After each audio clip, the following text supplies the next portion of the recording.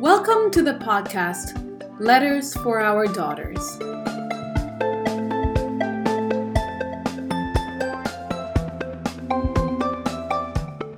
My name is Danielle Hager. Danielle as in Danielle with two L's, but you only write mine with one L. Apparently, I'm not sure if it is a true story or not, but my dad only wrote one L when they were registering me to get my birth certificate, and he missed the second L. I also think I pronounced my name correctly.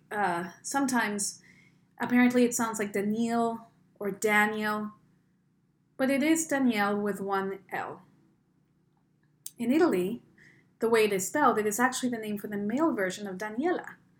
So sometimes, to make it easier for everyone and for myself, who has struggled with stuttering my name as a child, that will come in a later episode, I go with Daniela sometimes. But here, I will introduce myself as Danielle Hager, and this is a podcast, Letters for Our Daughters. So welcome to the first show. I actually never thought I would get the idea of doing a podcast.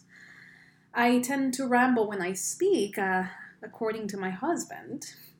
And even though I am a performer, my brain sometimes goes about 100 miles an hour and I get so distracted that sometimes people can't follow me. So in today's episode, I will share with you how this idea started. So here we go. Today, while meditating, I was able to reach young Danielle, or Danny, as my family calls me. I was able to hold her on my lap and watch her go through many different stages of my childhood and teenage years. Of course, during meditation, other thoughts about eating, being thirsty, and itchy came to mind. But when I was able to focus, I was able to come back to Danny and hold her and embrace her. Before I go into more of that, I'd like to share with you that my relationship with meditation has been very interesting. I have tried to meditate consistently for the past 2 years, but it wasn't until recently that I stopped wanting to meditate to feel less anxious, but to feel more connected to my body. I've had some really cool and interesting experiences, not only while doing sitting meditation, but while running and singing. But more of that later on. So going back to Danny, I was able to watch her go through some of those difficult transitions of childhood. Being the middle child and somewhat dramatic, sometimes I didn't feel loved. Full disclosure, my parents are amazing. I am very, very lucky with the family I have. But sometimes children tend to not feel loved. In my case, I was, but I have always been a sensitive person. And probably at a moment where my mother had to change my brother's diaper, or my father was on the phone dealing with Banamex, that is one of the banks in Mexico, I felt neglected. Another moment was getting my period.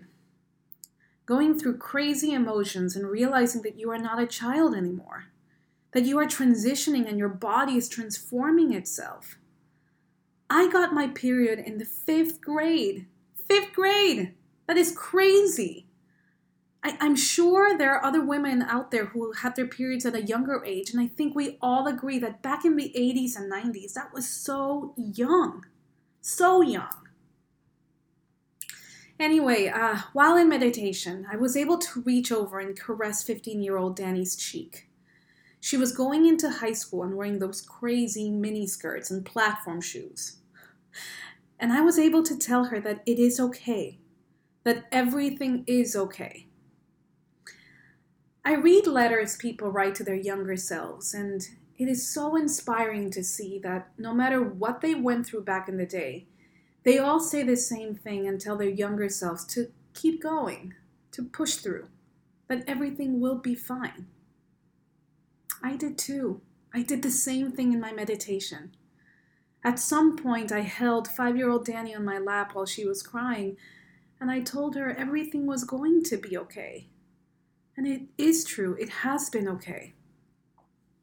Of course, we all go through ups and downs in life. Some are really, really low and some are really, really high. But there are also the ones in between that sometimes we really have no idea what to do with them. So this idea began about 10 years ago after a breakup from a pretty good relationship. I broke up with him. We were together for almost 5 years. So yes, I broke up with him and I know I broke his heart. But at the age of 24, I needed to explore. I needed to travel, meet different people, try different things. It sounds super selfish, I know, but something was missing. I didn't know back then what it was, but now I do. So anyway, I thought I had made a mistake and I asked him to take me back. Of course he did not. And I, of course, don't blame him. Here you have a 24-year-old who is confused with what she wants, dramatic and with no idea what was next for her. I had just graduated from grad school and was trying to figure out what was going to be my next step. So I cried and cried and cried. I forced myself to go to work. I was bartending at the time, and I was trying to distract myself. Being a bartender was perfect for me at the time. I was busy working, so I had no time to be mopey and feel sorry for myself. But as soon as I came home, the crying continued until I would cry myself to sleep. The next morning, my heart would ache and I would cry even more. My mom bought me a pair of really cool, flashy sneakers and a workout outfit and would put it somewhere that was visible so that I would get up and go work out. That, of course, did not happen instantly, I must say. I gradually got myself out of bed and started going to the gym. I then got a trainer and started to really tone up. I looked great. And then slowly, as time went by, I began to heal. But one of the things that I remember the most about the breakup is that I annoyed the hell out of people by asking for advice, crying on their shoulders, and asking if he was going to call me back. Everyone responded, "I don't know, Danny, I don't know." I would also ask when the pain would end and would get the same response, or that time would heal everything. Being the impatient person that I am, I obviously wanted immediate results. But it is true, time heals everything. However, I kept a journal.